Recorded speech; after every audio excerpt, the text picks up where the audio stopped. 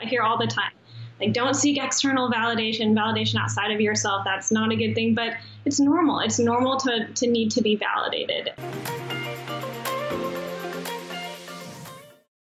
Have you ever started dating someone and then one day they just don't return your calls? A day goes by and still nothing. You text and they just don't text you back. Do you start to question if it's something you've done? If it's you? Or do you tell yourself it's inconsiderate and it's their loss? Here's another one for you guys. You're on a date that you've been looking forward to for ages. You spent hours getting ready, you've chosen the perfect outfit, and you gotta say you're feeling pretty damn good. But they don't say anything. Not a peep. Do you start to feel worse about yourself, or do you not care? You feel good, and that's all that matters. Guys, I think it's safe to say we all want and deserve to be seen in a relationship, to be noticed, to be heard, to be valued. But sometimes, on the days we don't feel good about ourselves, on the days we just feel insecure, on those days, the lines between them not valuing you and your need for them to value you become blurry. But lucky for us, today's love expert is here to help us break down and understand our human need to seek validation and how we don't let that hold us back from showing up, firstly for ourselves as well as our relationship. A licensed therapist, life coach, and speaker, this woman is dedicated to mental wellness and healing in order to create healthy, loving relationships. So guys, please help me in welcoming the woman whose Instagram is changing relationships one post at a time. The love therapist herself, Jordan Green. Thank you so much, Lisa. I'm so excited to be here and to talk with you. Ditto, girl. I'm so excited to talk to you. I heard something that you said and I was like, I must start the interview with this. So when we're talking about validation, feeling valued, I think of it as two parts. It's one, doing the work internally for ourselves and making sure that we have a foundation for ourselves to feel valued. And then secondly, that addressing the line in a relationship where it is their responsibility to show you that you're valued, but your self-esteem isn't relying on it. And I want to go to something that you said when you first started, when clients first started coming to you and you would ask them, the first question is, what is your main strength and what is it that you love about yourself? And your shocking answer, if you wouldn't mind sharing it with my audience, and then I really want to dive deep into it. Yeah, so I always ask my clients, what do you love about yourself? What are some of your strengths? And I've been so surprised because a lot of people really struggle to even come up with one thing that they love about themselves, one strength. And so that's something that I always work with my clients on is building themselves up and finding things that they love about themselves, knowing their strengths, because that helps them in their own life, but also in all of your relationships. If you know what you have to bring to the table and the value that you bring to a relationship, it's going to make that relationship that much better. Yeah, I love that. So what is your advice then on those first steps for someone to really start looking at how they value themselves first, before they even enter a relationship? Yeah, there are always things that we can find to appreciate about ourselves.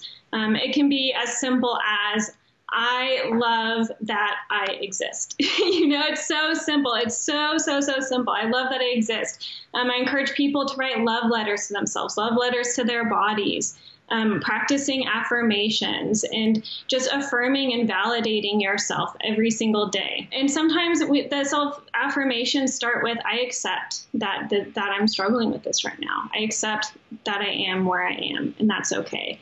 And we work towards affirmations that are more of, I love myself. I love that I have the courage to show up here today. Love that I have the courage to share my gifts with the world and to go about my day and experience connection with others. Okay, that's amazing. So now let's take it into, you've done the work and now you're entering a relationship. How do you marry the two? When I mean marry the two, making sure that your value system, how you see yourself, your self-esteem isn't fragile, so that when you enter the relationship that it becomes, let's say on shaky ground, or fragile when you're in a relationship that maybe someone isn't paying you the attention that you should deserve or that you need. I think it's totally normal to seek validation from the people around us. We all want to be accepted, right? And sometimes we just need to be reassured that we're still connected to the people that we love. So when we're seeking validation, we're really seeking connection.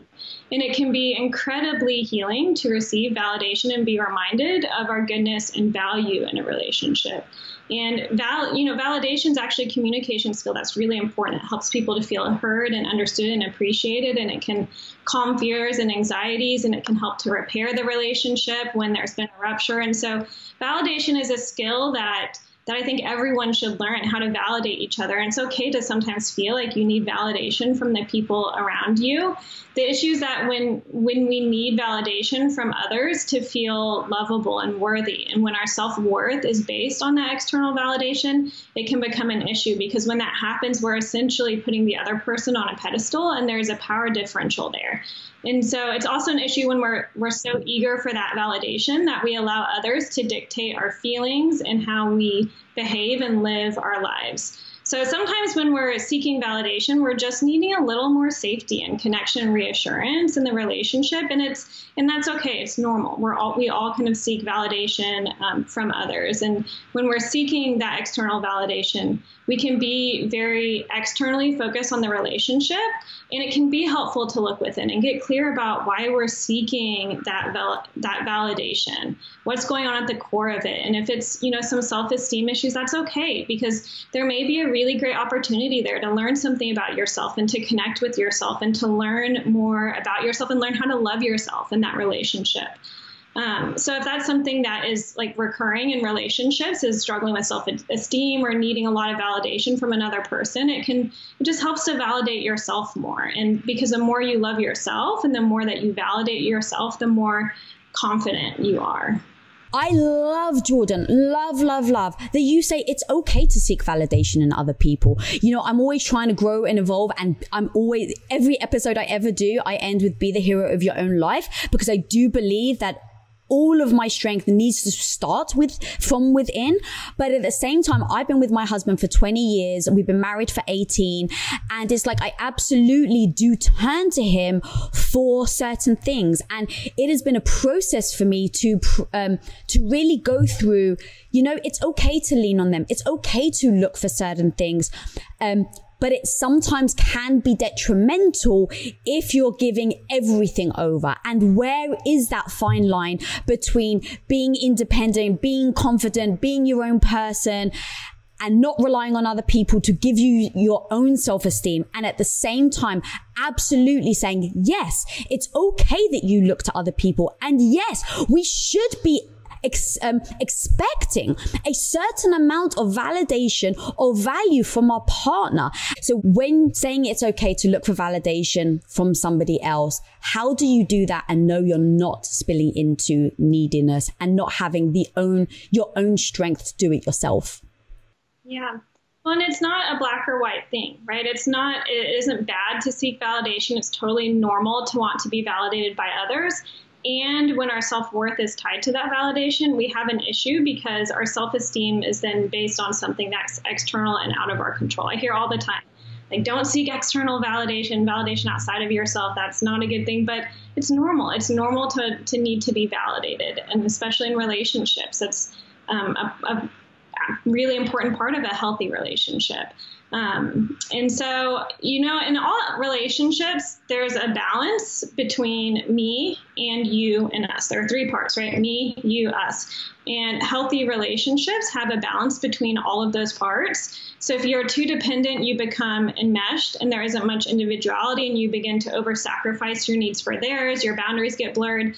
Maybe there's an over-reliance. You may not spend much time away from the relationship or have many friends or hobbies, and all kinds of issues arise. And sometimes then our sense of identity is really, really tied to the relationship. It's just, there's a really big enmeshment there. But then on the other end of the spectrum, if you're too independent, you begin to lack connection and your relationship may become emotionally distant and lack intimacy. So then your sense of identity or self-worth or validation is maybe not tied at all to the relationship. And so I think there's a healthy middle ground, and all couples have to learn that balance between me and we, and find that healthy balance. And that's what we call interdependence. There's a healthy individual and a healthy couple identity. And interdependence allows you to express love without sacrificing yourself. And in interdependent relationships, there is a lot of validation. There is a healthy couple identity, but you don't lose that sense of me in the relationship. And that allows for good cooperation and communication and compromise, and you'll have healthy boundaries that are maintained that create emotional safety. So finding that interdependence, I think, is really key, and that can be a really healthy balance, but it really isn't black or white because it looks different for every couple. Oh, I love that you say that. Like, it's like I'm always looking for that one key insight. And then ultimately, I always know it's never black and white and it's never just one thing, right? So it's like the playing of the both. I've heard you talk about communication. And when I heard you say this stat, I was like, what? You said it's right now studies are showing that it's between 70 to 93% of our communication is non-verbal.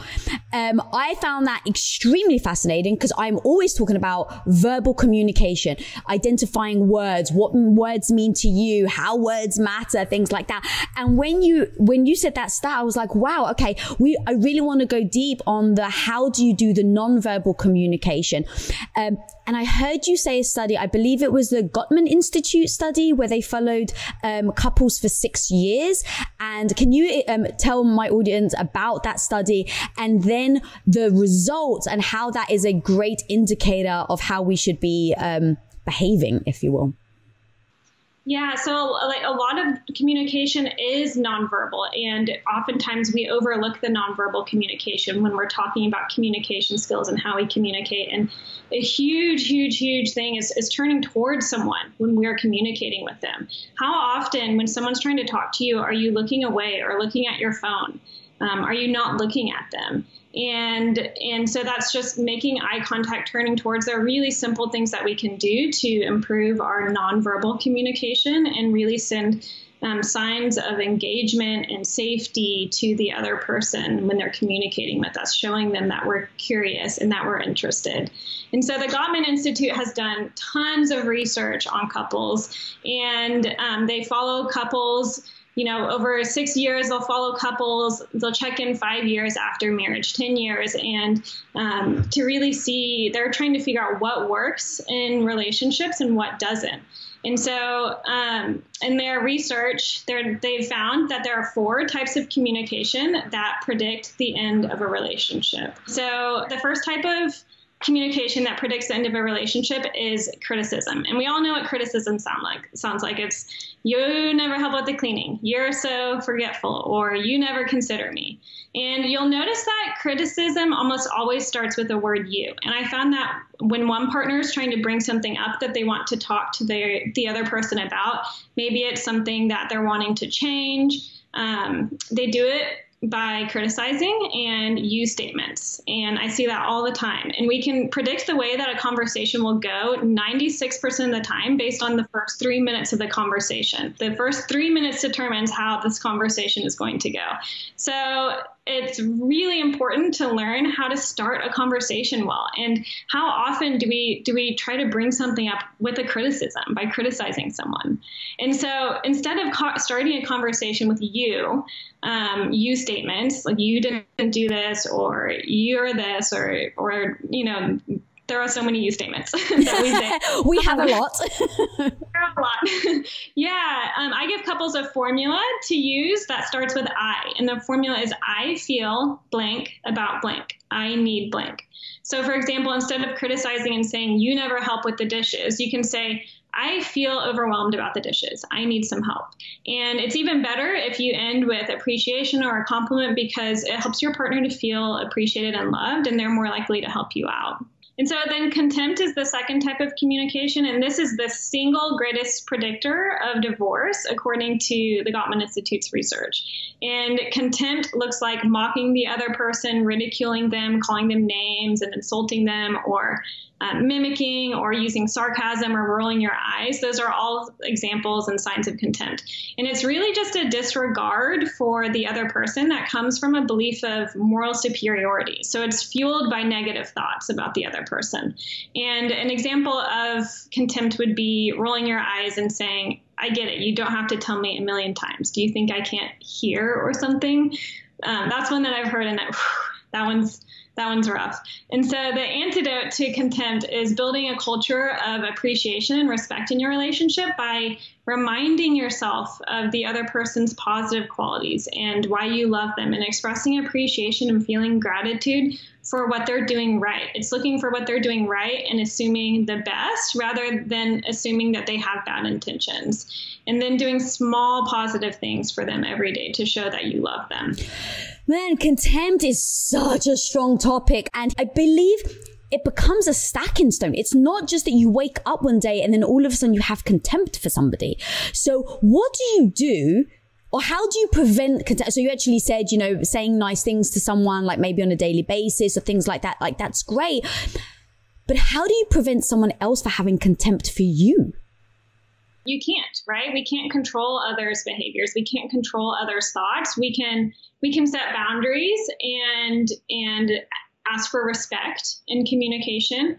We can ask them, hey, can we retry this? Can you, or say, I'm feeling attacked right now, or I'm feeling hurt by the way that you communicated that. Can we try again and reconnect? And so there are ways you can't control whether or not they feel contempt or express contempt, but we can set boundaries and we can ask for respectful and kind communication. Wow, I really like that. So if you're sensing contempt in your partner, kind of stop, address it, say, hey, you've really, express how you feel about that. I think that's super important.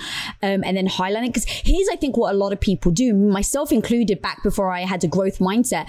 I would ignore it, right? I would ignore the contempt. And it would just start to build inside me, right? People start, he keeps giving me the dirty look, but it's like, oh, it must be in my imagination. And you end up ignoring it until one day it ends up becoming like the biggest fracture in your relationship. Yeah. And it usually does. It builds up slowly over time. If we don't address it immediately, it kind of sits in the back of our minds, and then it happens again and again and again. And that's where we start building these protective walls that create distance. So that, we, naturally we're wanting to protect ourselves. If we're feeling attacked or if we're feeling like the other person is expressing contempt, we might get defensive. And that's the third one, is defensiveness. And that's really a way that we try to protect ourselves by reversing the blame and making it seem like it's the other person's fault. And this almost always escalates conflict, because when one person gets defensive, usually the other person does too. And so we combat defensiveness by taking responsibility for our actions and getting curious and trying to understand, where is the other person coming from? What is their perspective? And can you set aside your own thoughts and feelings for a moment to try to understand where they're coming from? Can you feel empathy for how they're feeling? And can you take responsibility for your part in the conflict or in the situation and offer an apology if it's needed? Yeah, that's so true. I'm curious on what the fourth one is. Yeah, the fourth one is stonewalling, which is shutting down and withdrawing because you're emotionally overwhelmed. And when stonewalling happens, your nervous system is flooded, which means that your heart rate is increased and you're in fight or flight, or your sympathetic nervous system's activated. Your body releases stress hormones, and now you've dropped down into a freeze state. And when you're in a freeze state, you'll usually stop responding. You'll turn away, maybe you'll act busy, or you'll tune the other person out and pretend like you can't hear them. And you're really just trying to avoid confrontation, and you're shutting down in self-protection. And stonewalling is especially frustrating to the other person, because usually they take this to mean that you don't care, because it seems like you don't care. And so how we address stonewalling is we take a 20-minute break to self-soothe. And I say 20 minutes because research has found that it takes an average of 20 minutes for your body to calm down and for your nervous system to regulate when it's dysregulated, or when you're flooded. So take a break, plan a time to come back to the conversation, and spend those 20 minutes practicing self-care or doing something that will help you to regulate and soothe your nervous system. And something that's interesting is that research has found that women tend to criticize more and men are more likely to stonewall. That doesn't surprise me, to be honest. You just mentioned flooding, but I've never really heard much about it. Can you talk to me a little about flooding? Yeah, so flooding is when our neuroception is always looking for cues of danger and cues of safety. And if we are getting some signs of danger, usually we are in conflict. Our neuroception is always asking, is this person safe? Can I trust them? Do they care about me? And if we start to feel like they don't care, or if we have any cues of danger, our nervous system will go into fight or flight, and our sympathetic nervous system gets activated. And so typically then our heart rate will increase, blood pressure sometimes increases. We start to feel emotionally overwhelmed. We can feel anxious. And so when we get flooded, we'll either fight or flight. And if we feel like neither of those are going to work, we'll shut down and we'll drop down into that freeze state that we talked about.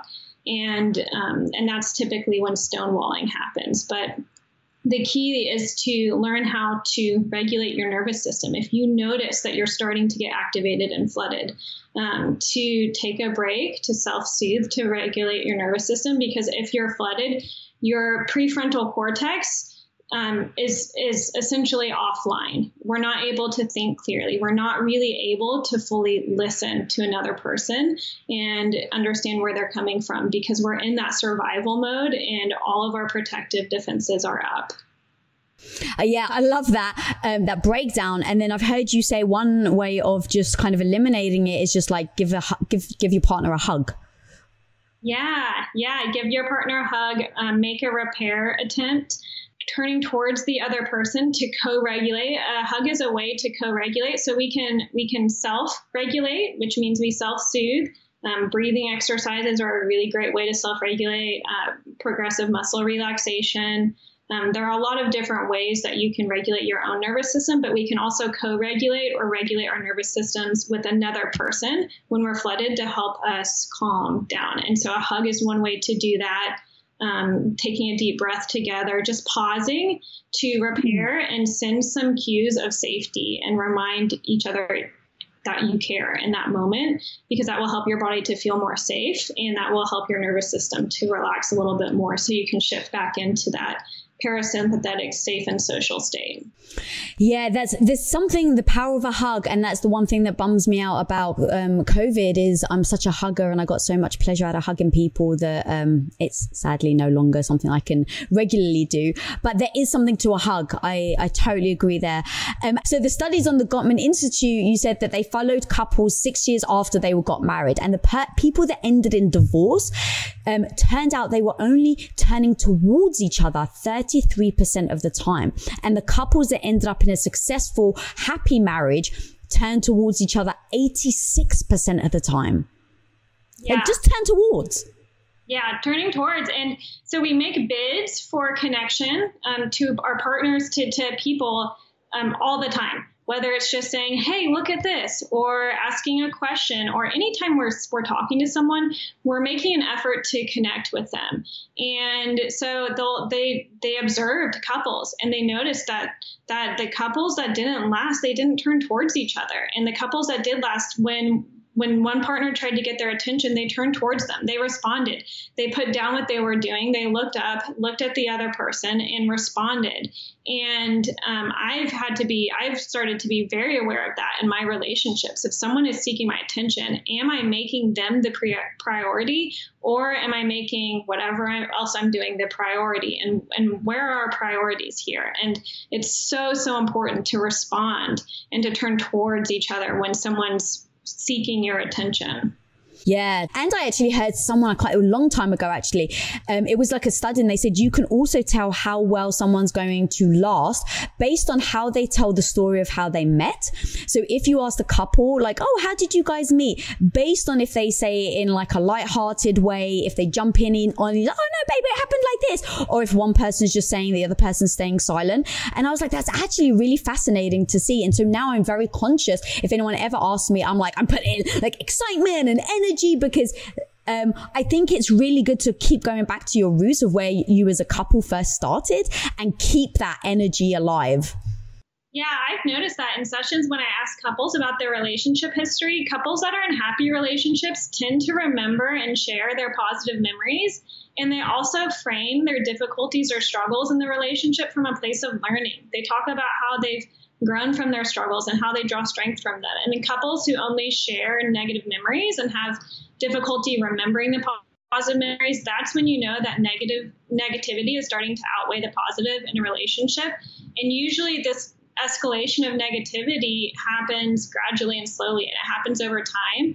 And you start to express less interest in each other's lives. You show less appreciation. You compliment each other less and less, and you'll slowly start to notice their flaws and start to entertain more and more negative thoughts about each other. And without that open communication and repairs, before you know it, you're feeling a lot of resentment and frustration. You'll feel like you've fallen out of love and lost the spark. And you'll start this cycle of negativity and distance that really doesn't turn around without effort. So we have to retrain our minds by starting to focus on our partner's strength and positive traits. And we have to start making repairs by making efforts to connect and communicate openly and show appreciation and love for each other. It's really interesting. We've been talking about some of the Gottman Institute's research, and they found that in stable, healthy relationships, the ratio of positivity to negativity during conflict is 5-1. And then during normal interactions outside of conflict, it's closer to 20-1. So for every one negative interaction, there need to be 20 positive ones. And then in unstable relationships that are headed towards separation, that ratio is closer to 1-1. So for every that's one negative interaction for every positive interaction. And those are the couples that don't last. So this means that for every one negative interaction during conflict, you need at least 5 positive interactions to balance it out if you want to keep your relationship stable and healthy. And those 5 positive interactions are the repairs that we've been talking about, their efforts at reconnecting, they're turning towards and just slowing down and showing that you care about each other. Girl, I'm so obsessed with stats, and that is so impactful. What would you then suggest? Because I love stats. It wakes me up, and then I go, well, now how do I use that stat to benefit my life? So when I think about people at home, it's like having a relationship for 20, 30, for the rest of your life is difficult. We change, we grow, we're always evolving. So to me, I put so much time and attention into my marriage, into my relationship, and addressing the things that are wrong instead of putting blinders on. And so if people, and look, that's worked very well for me in my relationship. And so taking those stats, what would you suggest people do? Is it kind of stepping back and saying, all right, I've just heard this stat from Jordan. Do I stop and just assess myself for like a week and go, how many times am I criticizing my partner? How many compliments did I give them? And vice versa. And then go, oh, it's like 2-1, and kind of like snap yourself awake. Like, how do we actually then take that data and go, let's use this to benefit our relationship? If you own your own business, when an employee leaves your company, whether on good terms or bad, it can feel, I hate to say it, but it actually can feel personal, like you and you alone are the one to blame. And it actually may even trigger you to lock down your business, not open yourself up, and not actually risk trying anyone else. Like you actually would your heart after a bad breakup and avoid looking for that new partner altogether. Well, let's face it, sometimes we can do that with hires as well. And trust me, guys, I've been there. I get the thought of bringing in a new stranger into your business actually fills your heart with more anxiety than it does love and joy. But when you post your jobs on LinkedIn, you can actually feel the confidence that you will find the right person for the right job fast, because LinkedIn isn't actually just another job board. LinkedIn has a vast network of more than a billion with a B professionals, which makes it the best place to hire. Because guys, it gives you access to professionals that you actually can't find anywhere else. And so LinkedIn does all that while making the process easy and intuitive, which then makes hiring with confidence easy when you have that many quality candidates. And it's so easy, in fact, that 86% of small businesses get qualified candidates within 24 hours. So post your jobs for free at linkedin.com/Lisa. That's linkedin.com/Lisa to post your job for utterly free. And of course, terms and conditions always apply. As an entrepreneur, one of the biggest challenges you will face is the negative voice in your head. You know who I'm talking about, that maybe not so small part of you that loudly doubts your abilities to actually pull the things off and make a living from your passion project. But you gotta overcome that negative voice in your head, homie, because I'm telling you, you can do it. Especially if you use Shopify. Now, Shopify is an all-in-one global commerce platform that helps you sell at every stage of your business. From launching your business to hitting $1 million, Shopify has got you completely covered. And with all the built-in Magic AI award-winning customer service and the internet's best converting checkout, you have everything you need to shut down the voice of doubt and make all your amazing business dreams a reality. That's exactly why, guys, I love Shopify. So if you want to start growing your business with more customers and sales, shut that negative voice down and prove her wrong that you can do it, Shopify is here for you. So go and sign up for just $1 a month with your trial period at shopify.com/Lisa, all lowercase. Again, guys, you can go to shopify.com/Lisa right now to grow your business no matter where you are and what stage it's in. That's shopify.com/Lisa. Yeah, I think it's the little things that you do every day that matter. And it's the little stuff that adds up over time and can make a really big difference. And that's also the preventative work that you can do in relationships. So it's the everyday little things like complimenting your partner, expressing appreciation, reaching out to show affection, and creating small rituals of connection throughout your day, like giving a hug and kiss every time you leave the house and when you come back home. And I'm not sure who first came up with this idea, but there's a metaphor that I love that is the emotional bank account. So every relationship has an emotional bank account, and you can make deposits into this account every time you listen with your full attention, every time you keep your promises, when you show affection, when you make repairs, when you do something nice for the other person. And you make deposits by doing things that build support and love and trust in the relationship. And then you make withdrawals every time you criticize or break a promise, or when you don't look up from your phone when your partner's talking to you, when you turn away, when you don't respond. And your account balance usually determines how you feel about the relationship. It indicates how well you communicate and how well you resolve conflict, and it's an indicator of the health of your relationship. So you want to make as many deposits as possible into your relationship's emotional bank account to pull from when you're going through a rough patch, or when you're going through a hard time, or when you're in conflict. And so it's the small things over time that really do add up and make a big difference. Do you also hold the account details of your partner? Because what I actually loved of what you said is you look at your own deposits, right? What are you putting into the relationship? What are you taking out of the relationship? That was so strong. And then it started to make me feel like, should we do that for our partners as well? Or is that like now a trap where people are like, look, see, I've written down, you've only made like one deposit. Like, is that a good strategy? Do you think a bad strategy?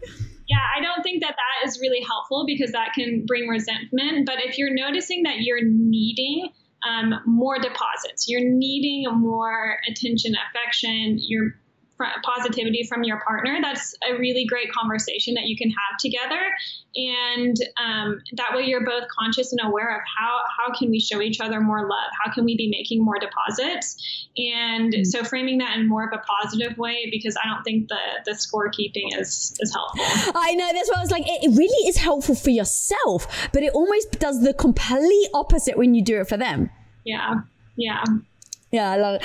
I also heard a quote from yours that's super interesting. You said a lot of conflicts come from not feeling seen or heard. And when we don't feel seen or heard, we don't feel loved.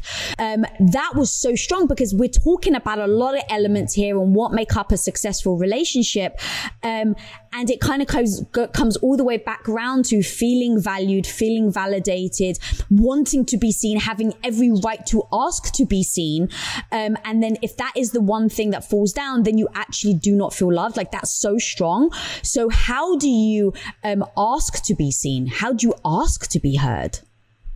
Well, and I'm not sure if you've ever heard of the 5 love languages by Gary Chapman, but the whole premise of that is that we tend to give love in the way that we like to receive it, and sometimes we're needing to receive love in a little bit of a different way than it's being shown.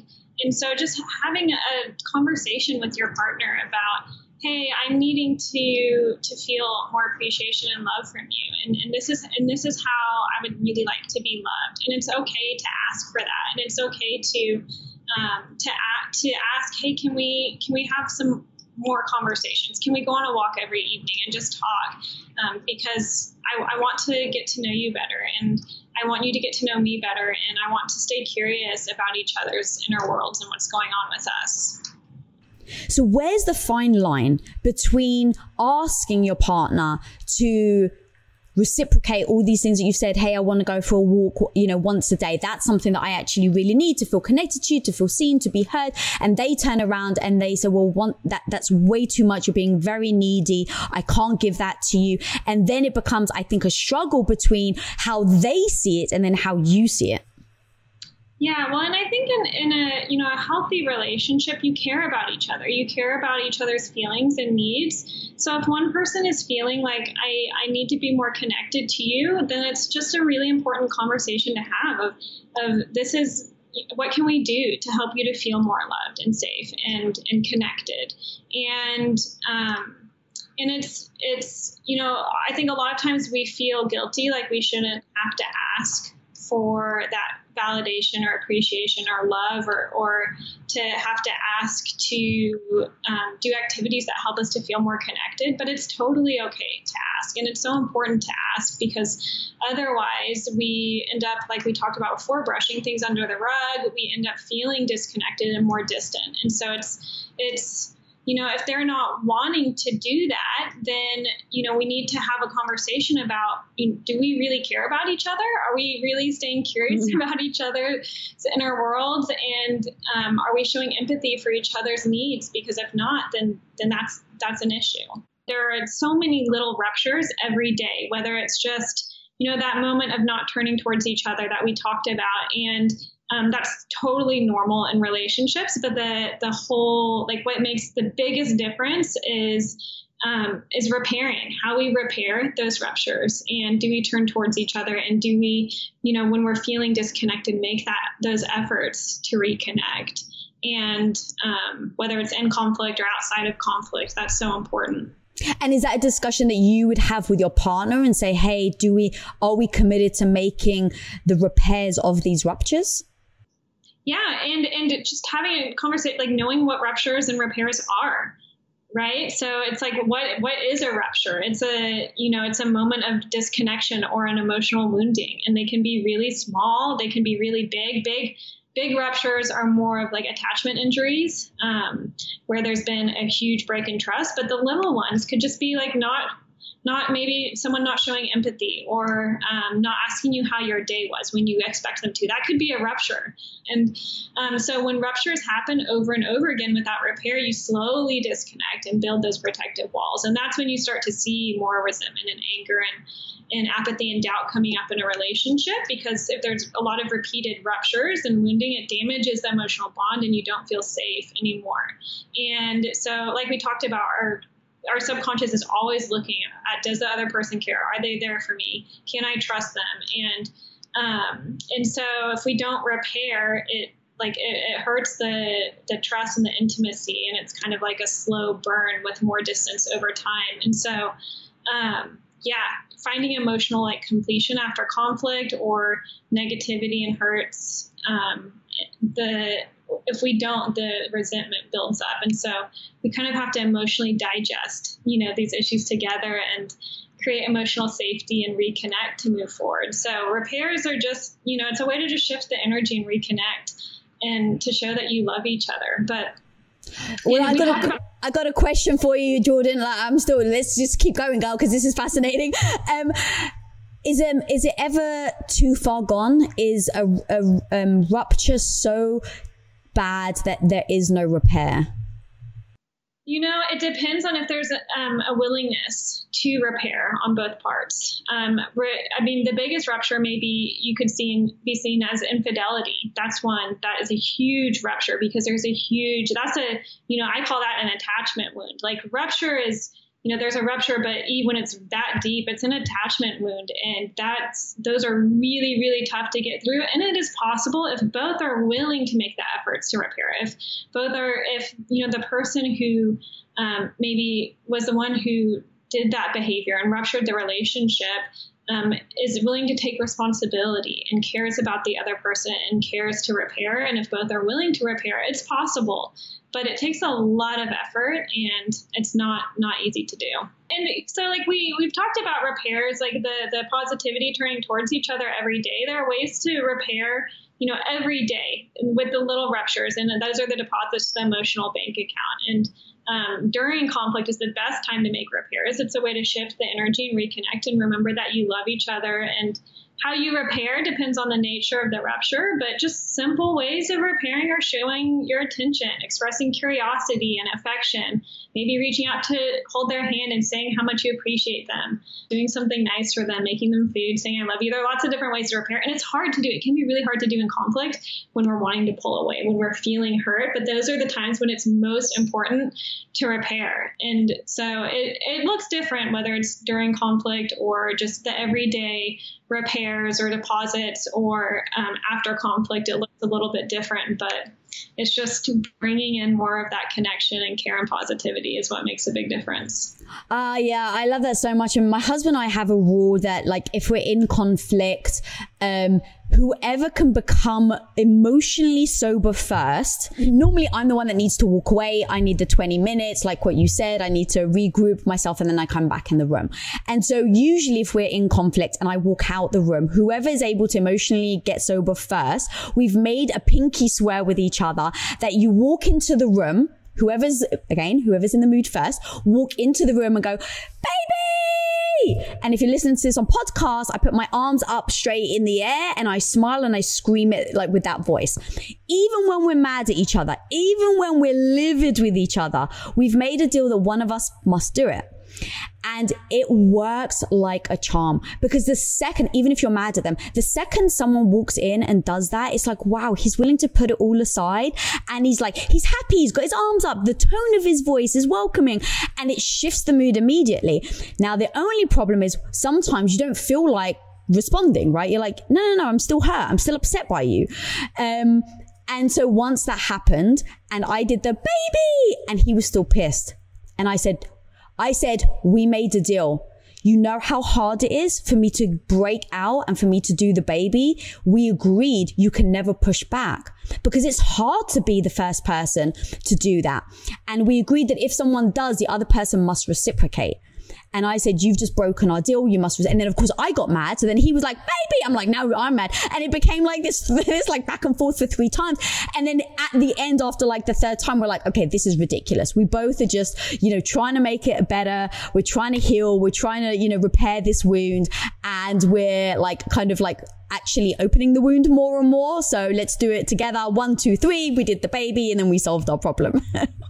I love that you found that fun way to make repairs. You're doing it naturally. And we do it naturally without realizing that we're doing it. But sometimes when we put language to it, it gives context. And then we can be more conscious to look out for, do we need a repair? Has there been a rupture? And how does that happen? And you can plan like you've made that decision. Like, this is how we repair. This is how we show each other. I'm trying to make a repair right now. And you can even just say, I'm trying to reconnect. I'm trying to make things better. This is really hard for me, but I'm trying to show you that I love you. Right. And some couples come up with like a code word like giraffe or, like watermelon or just something silly that's like an inside joke.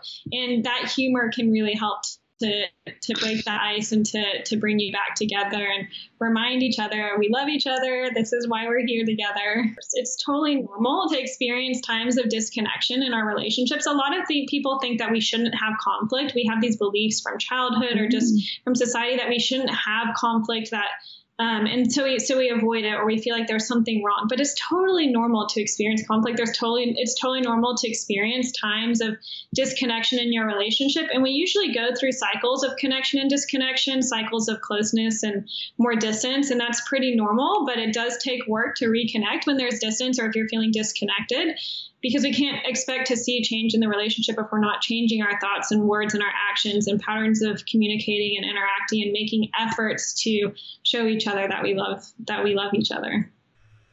That's fantastic.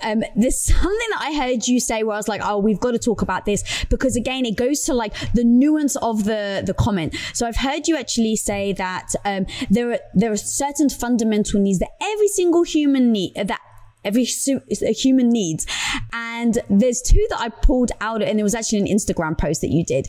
And there's two. One was certainty and the other one was uncertainty.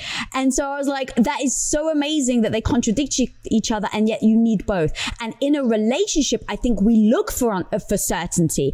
And the second there is uncertainty, it makes us feel unnerved in the relationship. So how do we take the fundamental needs as a human of the uncertainty of growing, and yet use that as a strength in our relationship instead of potentially a weakness? Yeah, and there is a balance, right? Because we want to feel a sense of safety and emotional security in a relationship. But at the same time, if there isn't any sort of uncertainty, and uncertainty can look like a lot of different things. It can look like surprises, like that we're going on a surprise date. You know, that's the fun sort of uncertainty, that it's really healthy to have a good balance of that. And uncertainty in the sense that we also like recognizing we don't know everything about each other. I've been in a relationship with someone for 8 years and we're still learning about each other every day. And so there's that balance between the certainty and the uncertainty. And when there's a lot of uncertainty, especially in our external world, in our environment, especially this last year and a half, there's been a lot of uncertainty in the world. Our relationships can help to buffer us from that when we create a sense of safety and certainty and in the relationship. But there's a balance. There's a balance to everything. Girl, where can people find you, everything you're doing, all the impact you're having on the world? Where can people follow you? Yeah, so you can find me on Instagram at the.love.therapist. My website is jordanandrea.com. I have an awesome membership community where we have courses and live webinars and guest workshops and Q&As and peer support groups. And I call that the Love Group. And you can find that on my website or through my Instagram. Amazing. Guys, go check out her stuff. Go join the Love Group. And if you're not following me, follow me at Lisa Bilyeu. If this episode brought you value, please do share, subscribe. And I want you to comment in the comment box below. What was the one piece of fire advice this woman gave you that you're going to use today in your life? And guys, until next time, be the hero of your own life. Peace out.